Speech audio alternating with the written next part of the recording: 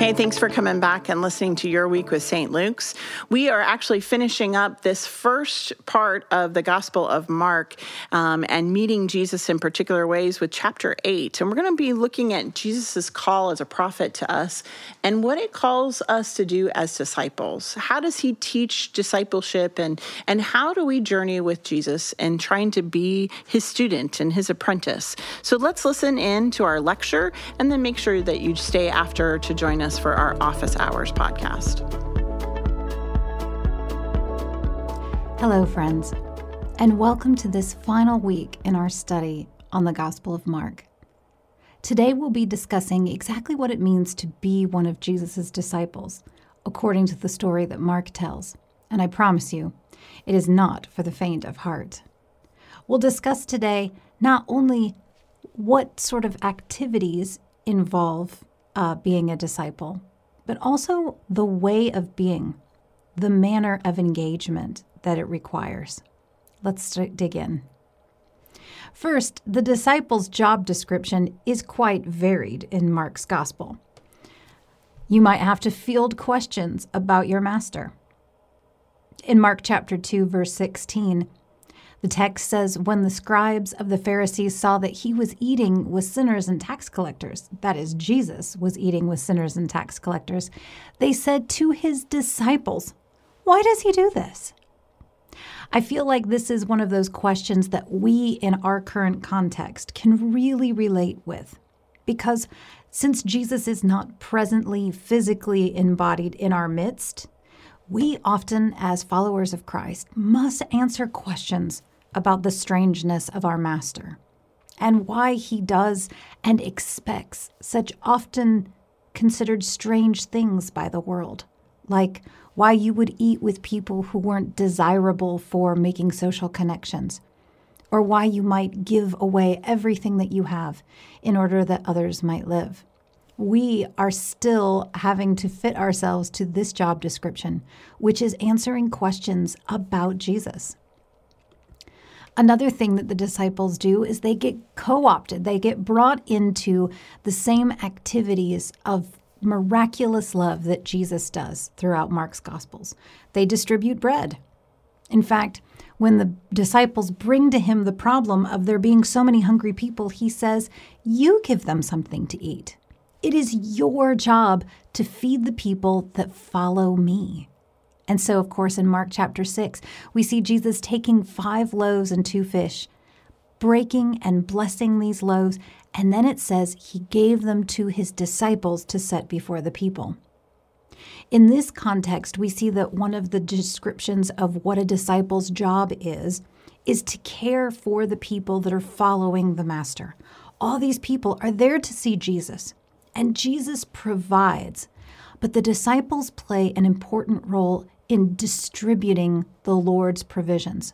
And this, I also believe, is something that we can also see ourselves and our communities of faith being part of. We have been blessed by God, and we have been brought into fellowship with Christ and his church.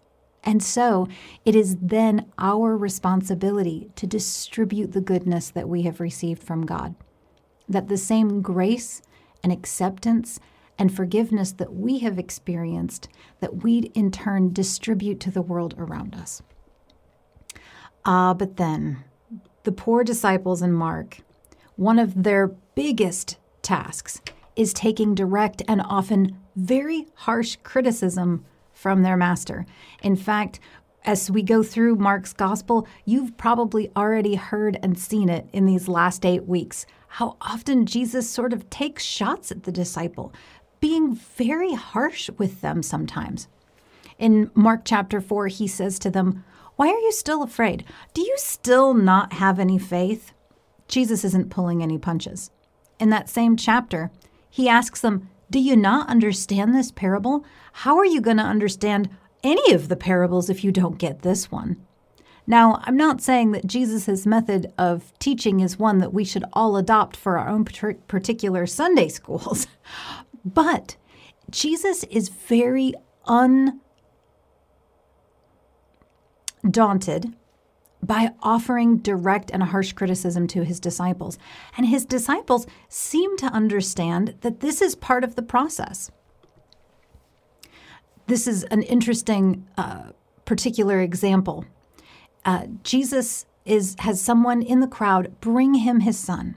And he says, "Teacher, I brought you my son. He has a spirit that makes him unable to speak. And whenever it seizes him, it dashes him down. And he foams and grinds his teeth and becomes rigid.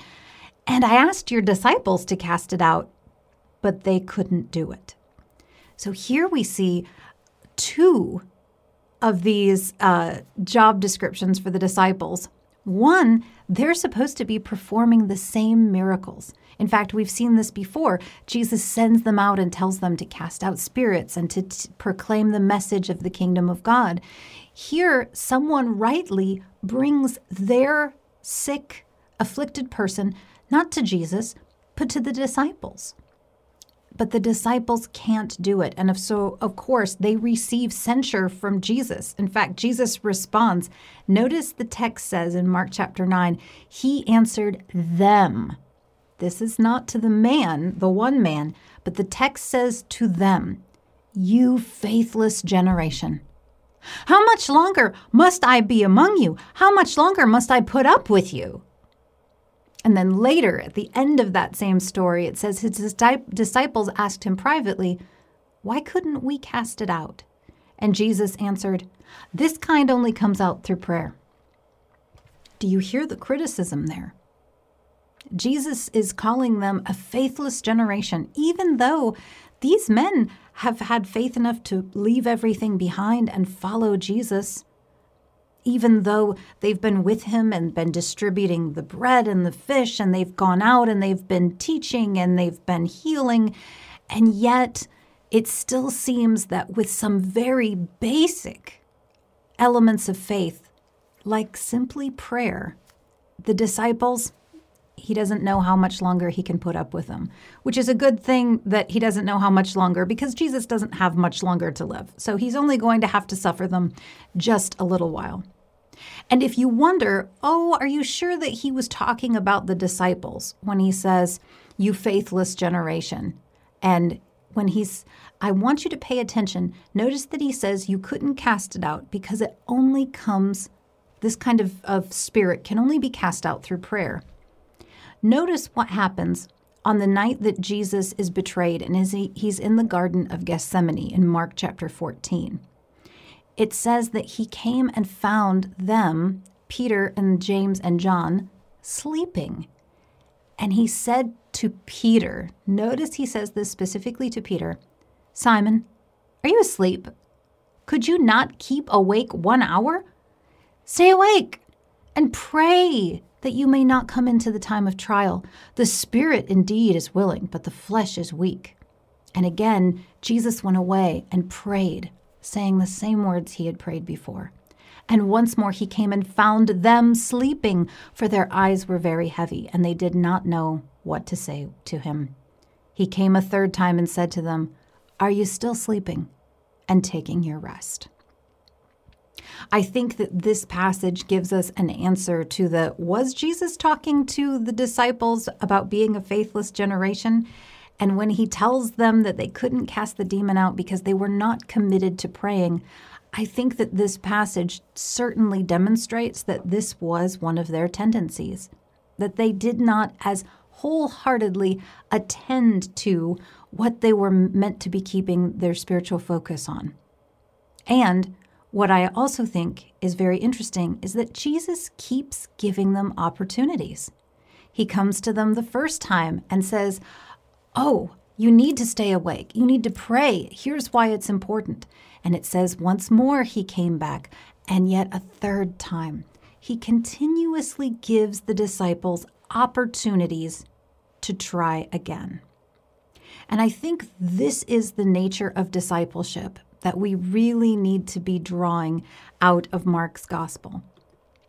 And in fact, the best example for why I believe that this is such an important facet of discipleship as Mark presents it is in a particular passage in Mark chapter 8 that you've been reading this week.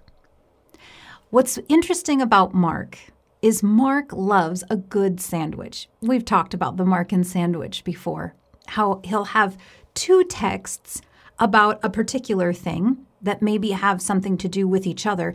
And then in between those two texts, the meat, if you will, in the sandwich seems to be something that's unrelated to those two bread texts, the one on either side. And yet, when we pay close attention to all the elements, both the slices of bread and the meat in the middle, that middle portion gives us an interpretive key on how to look at the other two passages and to really see what do they have to do with each other. So I want to offer this to you today as we look at this Markan sandwich together. The first slice of bread happens when the disciples forget to bring bread. It says in Mark chapter 8, verses 14 through 21, it says, they only had one loaf with them in the boat. And Jesus cautioned them, saying, watch out, beware of the yeast of the Pharisees and the yeast of Herod. And they said to one another, this must be because we have no bread. And becoming aware of it, Jesus said to them, why are you talking about having no bread? Do you still not perceive or understand? Are your hearts hardened? Do you have eyes and fail to see? Do you have ears and fail to hear? Do you not remember? Remember how we talked about one of the job descriptions of a disciple is putting up with Jesus's very harsh criticism. Well, here we go. This is it. And then Jesus goes on. When I broke the 5 loaves for the 5,000, how many baskets full of broken pieces did you collect? And they said to him, 12.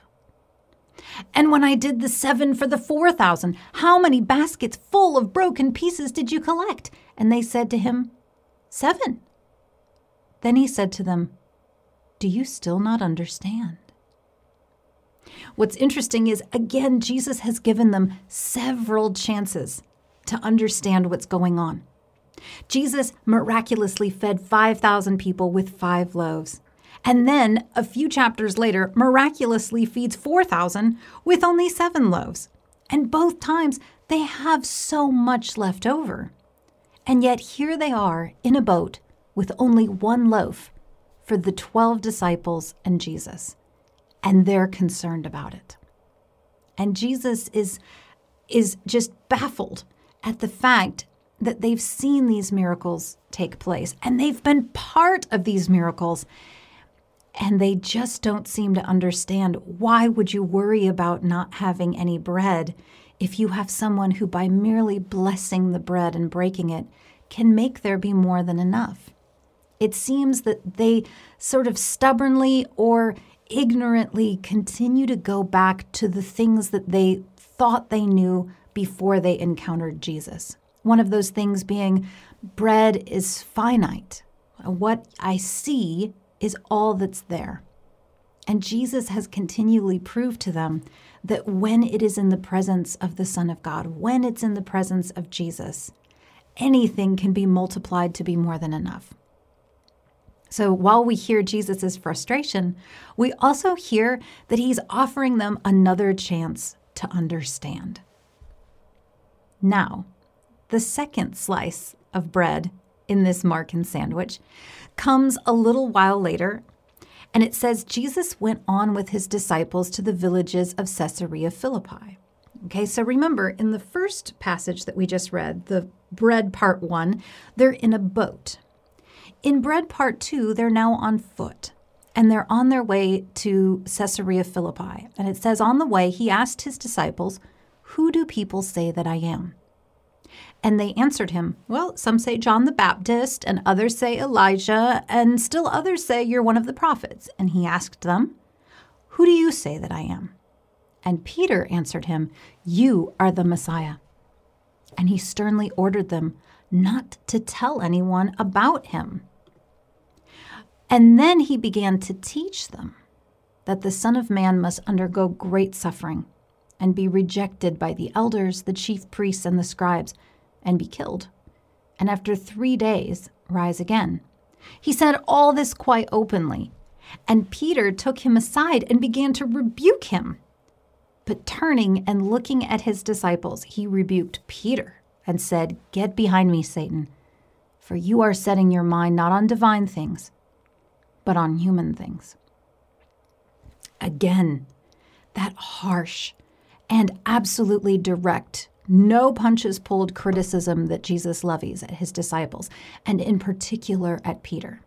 He does not spare his feelings. He doesn't do even one of those teacher tricks where you take a wrong answer and somehow make it be part of discovering the right answer. No, Jesus just absolutely refuses to accept Peter's answer and says, "No, you don't understand what you're saying, and you have your mind on completely different things than you want to." Just like in the circumstances of prayer, you are not attending to or paying attention to the real important element that's going on here. In both of these bread passages, Jesus is having to completely reorient his disciples and tell them, you are not focusing on the appropriate thing, or you've just got it all wrong, period. And in fact, Jesus will elaborate on why it is that Peter has this wrong. And it's important that Jesus does it because when we think disciple, we think that someone that follows someone around and learns from them, that is an apprentice, which is absolutely true.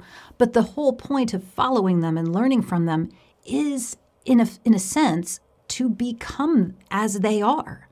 So as the master does, so the disciple does. If the disciple doesn't understand what the master's doing, they can never become a master in their own sense.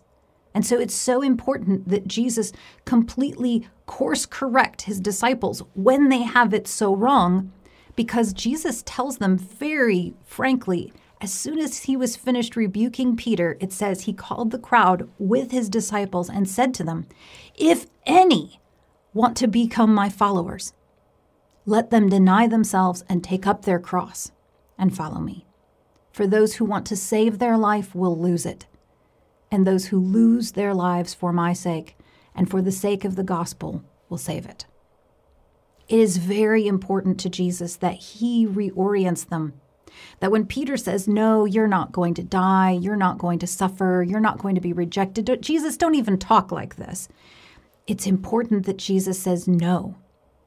And it's not as if Peter could dissuade Jesus from his course, but he's correcting him because this is Peter's course as well as a disciple. If you are my follower, you must also take up a cross. It's not that they're following Jesus to see what he does. They're following Jesus so that they can do what Jesus does. And in fact, in another part of Mark's gospel in chapter 10, Jesus will say to them, "The cup that I drink, you will drink. And with the baptism with which I am baptized, you will be baptized." Although the criticism may seem harsh, Jesus wants them to be fully aware and fully prepared for what's coming, and to be willing to take on that mantle. So that's the what. That's the what it's being called to be a disciple. But now we return again to the how. And that's where we go to that middle of the Markan sandwich. Remember, on the first side, we have Jesus saying, "How is it you don't remember that I multiplied the bread?" On the other side, he's rebuking Peter and saying, "You have your mind set on the very wrong things. You are not seeing it clearly."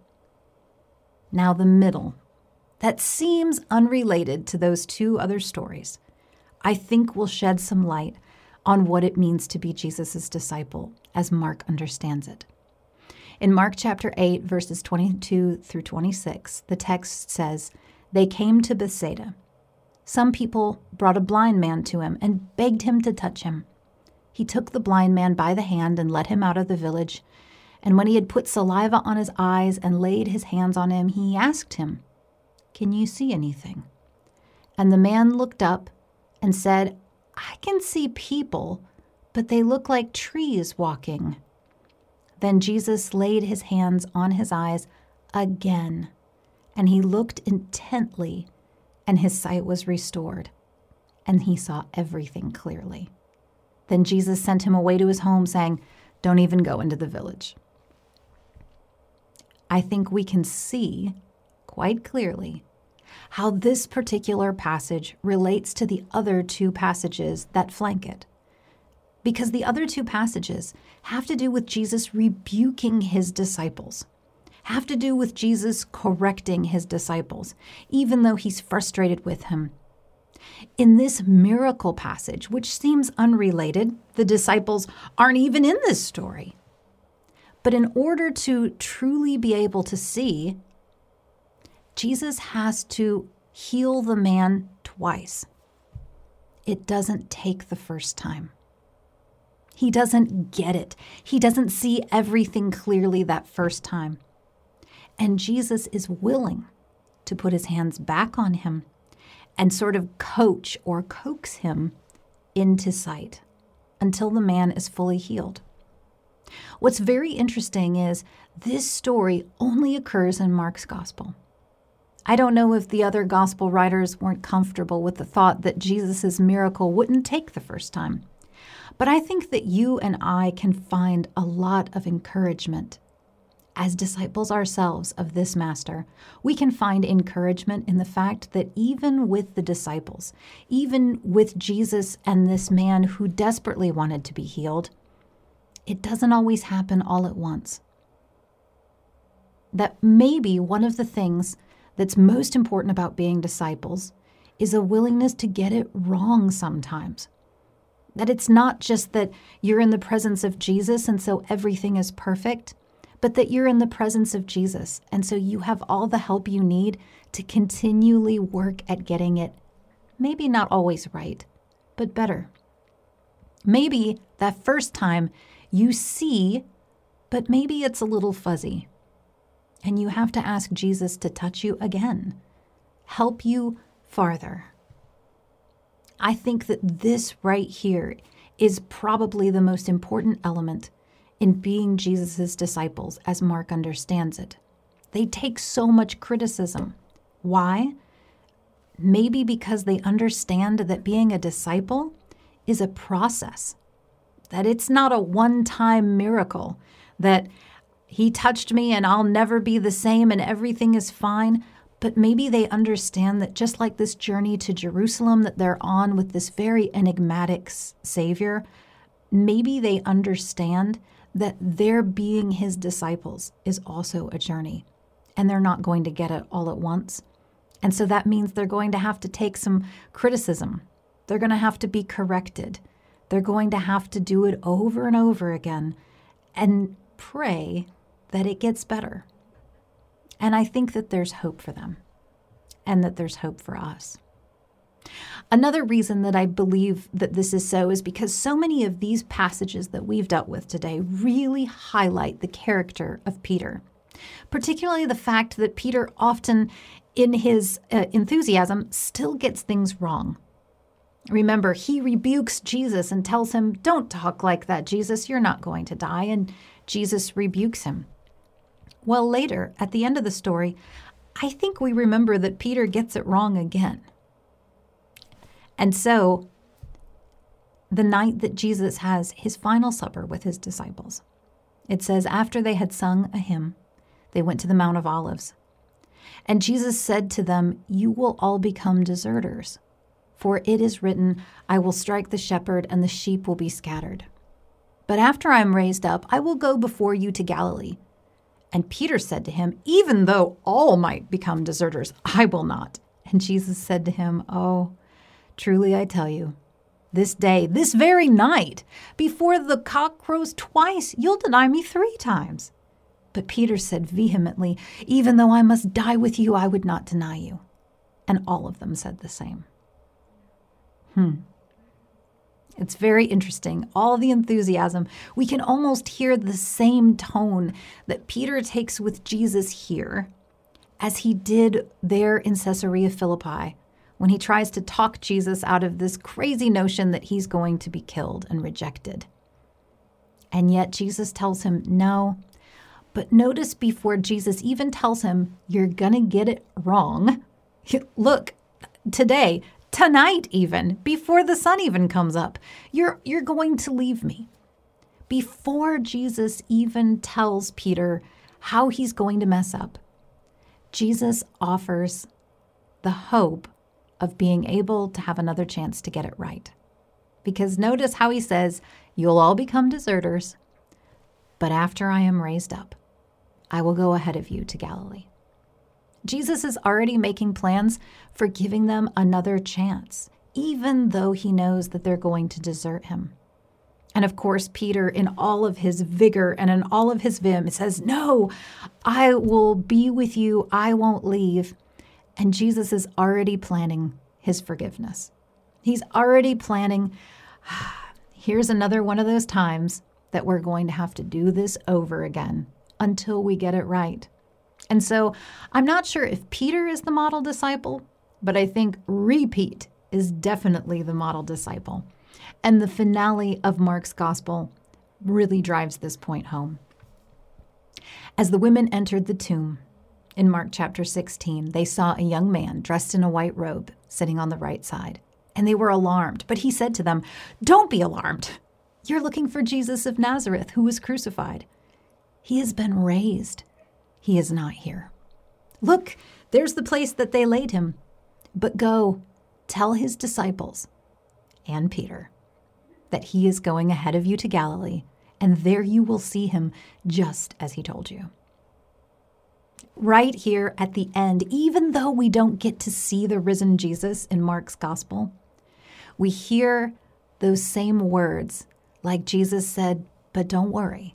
After I'm raised up, I will go before you to Galilee. Now remember, Jesus said, you will all become deserters, right? For it is written, the shepherd will be struck and the sheep will be scattered. And then Jesus had moved into an even more targeted conversation saying, oh, Peter, not only everyone's going to desert me, but you're going to really desert me. You're going to deny me 3 times. And then notice here in this final scene of Mark's gospel, the man at the tomb tells them, go tell his disciples and Peter. Go tell all that deserted him, but especially let the one who really, really screwed up know that Jesus is looking forward to seeing him and is waiting for him in Galilee. Friends, this is probably the most important message about discipleship that the Gospel of Mark offers us. That it is not a one-time thing. If you have screwed up, messed up, slipped up, it is not the end, but actually you're being a model disciple because you still keep coming back and Jesus still keeps offering us opportunities to do it over, to do it better. Because every time we are learning from the Master, and we cannot help when we are learning with the Master and following him and staying close, we cannot help but start doing as he does, living this life that's shaped by a cross, denying ourselves and following him. I am so pleased that you've been with us through this 8-week study on Mark's Gospel. I hope you've enjoyed it. I hope it's deepened your understanding of this short, terse, and rough gospel. And I hope that as you continue in your Lenten studies and reading the Bible, that this Jesus in this gospel will remain with you. Be blessed. Grace and peace, everyone, and welcome to our podcast. We are here on our final one for this time around. We're finishing up and getting ready for Lent, and we're on chapter 8 of Mark, Jesus and the Prophet. We have all of your pastors from St. Luke's here with you all again, with Dr. E.B. Arnold with us as we dive into chapter 8 in Jesus the Prophet. E.B., what do we do with this? What do we do with this here? Well, this is a really great passage, and it's a really interesting passage because in chapter 8, we have the first time that Jesus reveals to his disciples that he is going to die. And so this is kind of one of those big all caps moments of Mark's gospel when Jesus reveals who he is to his disciples, and that he's not the Messiah that they think is going to reign forever without any kind of interruption.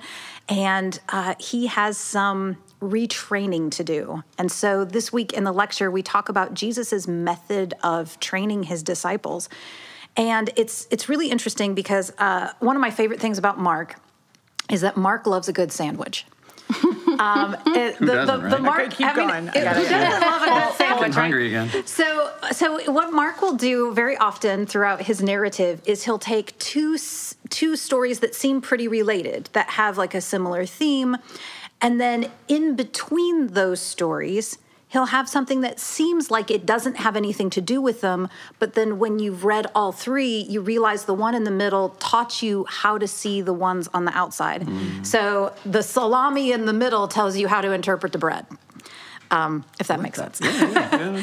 So what's really interesting is here in Mark 8, there's two stories. There's the feeding of the 5,000 or 4,000, and then Jesus rebukes Peter. Okay, and so both of these stories are about discipleship, because in the one hand, he tells the disciples, hand out the bread and fish to the people. You serve them, you give them something to eat. So he's teaching them how to do the thing. Okay, you want to be Jesus in the world, you do this. Then on the other hand, he tells them, okay, I'm going to die, and whoever comes after me has to also carry a cross that they will eventually also be on. And Peter says, no, that's not right. And Jesus is like, you don't know what you're talking about. But the interesting thing is the story in the middle is a story where Jesus heals a blind man. And the best part of the story, I think, is he heals him and he says, what do you see? And the guy says, I don't know. Everything's kind of fuzzy. I see what looks like people walking around like trees. They're kind of misshapen and they don't look right. And so Jesus has to heal him again to get it to take. And I think what the takeaway of this Mark and sandwich is, discipleship doesn't always happen the first time. Or it takes more than one try. This is something that we always are going back to. And so I'm thinking, how does that speak to us in how we either disciple people in the church, how we take people along behind us, how we teach and preach and train, or what does it do in how we offer ourselves as disciples, as apprentices to Jesus? What does that look like for us?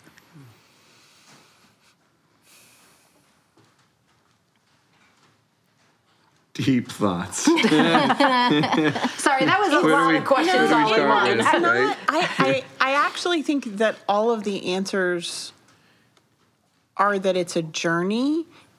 And for me, I pause in the midst of the daily life that I'm leading and going, and it's work. And even though this is my work, if I were sitting in the pews and it was not my work, I would go, I don't want to work at it. I want to come on Sunday and I want to worship and I want to walk away feeling good so that it prepares me to lead the rest of my life as work. Does that make sense? And I want to not check the box. I really want to deeply engage on Sunday so that it prepares me and lets me go do my other work. But what you're talking about, and that I need to continually work and be healed to again and again and again to see clearly, is daily work that defines the rest of my work. And that's a lot. It's a lot. It makes me think of sanctifying grace, that God's grace that continues to shape us and move us on to perfection. We're not perfect now, and it humbles me to think, as somebody who's called to disciple, that it's not going to happen right away. That this is this daily work that I'm working on myself and that I'm called to do as well. That sanctifying grace that's pushing, moving, shaping. And it's dynamic, right? It's ups and downs with that concept of sanctifying grace. It's death and birth. And by the way, we don't like to talk about death. No. We said that a couple weeks ago, 3 weeks ago. I think it forces us to acknowledge that, just like almost everything else in life, our life in faith and as disciples and disciplers is not linear. I think that, especially speaking with a lot of young adults who are trying to live into the milestones of adulthood or the milestones that have defined adulthood in the past, and finding it difficult or having to reckon with themselves and like, I might not be able to buy a house by this age. And so you start to redefine what it means to make progress and redefine what it means to be moving forward. But as you kind of went to like our Wesleyan theology, and I guess I'm asking y'all to help me with this, but like even our Via Salutis, our way of salvation, our understanding of what it means to have a life in faith isn't necessarily linear. Like you said, we're moving onward towards perfection, right? But that doesn't mean that it's all like this. We're always moving the ball forward. You know what I mean? And I think sometimes people can get discouraged because we find ourselves back at this same place where we've been before, and we think, I thought I was done with this. And that notion that we should be moving forward, when we come back to an old place, we can be like really sort of feel defeated. Like there must be something wrong with me. And so we fight with it, which fighting with reality is always a losing battle. So I think, how do we embrace the reality of we do keep returning to some of those same struggles, or we keep returning to some of those same lessons, and how do we try to see them differently each time so that we don't get stuck in that slump of, well, I guess I'm just never going to get it right. If I can do something crazy and read some of the scripture. Oh, wow. In chapter 8, starting at verse 11, it says, the Pharisees came and began to argue with Jesus, asking him for a sign from heaven to test him. And he sighed deeply in his spirit and said, why does this generation ask for a sign? Truly, I tell you, no sign will be given to this generation. It's not a big neon flashing sign that makes everything clear and all happens in a moment. The milestones aren't always going to look the way we want them to. And the moments of faith, it's that, spiral dynamics, that we're going to come back to the same point, and hopefully we're farther along in the journey. But we're going to keep revisiting some of the same things. We've been teaching the same book for a long time. We are talking about Jesus for 52 weeks this year. Right? Even the liturgical calendar, we come back to this stuff all the time. Well, I love how, the Bible says it. It's not that easy, right? Especially what you just read. Like Jesus says it. It's very clear that it's not going to be easy, and it's not going to be clear, right? Deeply in his spirit. Right. Which is just a profound way of saying that, right? My translation says with an impatient sigh. And I wonder if he was frustrated for them as well. Like, do you know how hard this is going to be if you demand a sign every time you come to something that's difficult? All right, there's more work to do with you than I thought. And it makes you go, like, and kind of to return to that metaphor of those kind of landmarks. Like, one of the things, talking to my friends over the years, and once again, talking to other young adults, one of the most frustrating things, it seems like, for young adults is at some point having to move back home. Right? And I experienced, right after seminary, that frustration myself. But, like, the question of that, if you require a sign, is just like, do you even see where you are right now? To be asking always to move forward. Can you see, because when you do go home, who you are is different. But it's hard because of the surroundings to parse that out and kind of figure out what that means. And so it's almost like, cool, you want to be moving forward, but can you see where you are and who you're called to be in this very moment? Can you even see that beyond your desire to be somewhere else? Yeah. And I love that, because that sort of, it brings us to the issue of gratitude. Because if we're looking at what we haven't done, or we're back here again, it means that have we truly taken stock of where we've been? And what I love about that Mark and Sandwich story of, if we interpret discipleship by this blind man, then being a disciple means being healed. That healing and discipleship are somehow synonymous, somehow going together. And so how do we think of healing as maybe not always at once? What do we do with that when we think about ourselves as people being healed as Jesus' disciples? Well, as someone who's gone through a lot of surgeries, 6 years out of my last surgery, I have to go back to the doctor in a couple weeks because something didn't heal correctly. And I got to go get it fixed. And I could live with it, but it's just going to cause more problems to the rest of the systems around it until I get it fixed.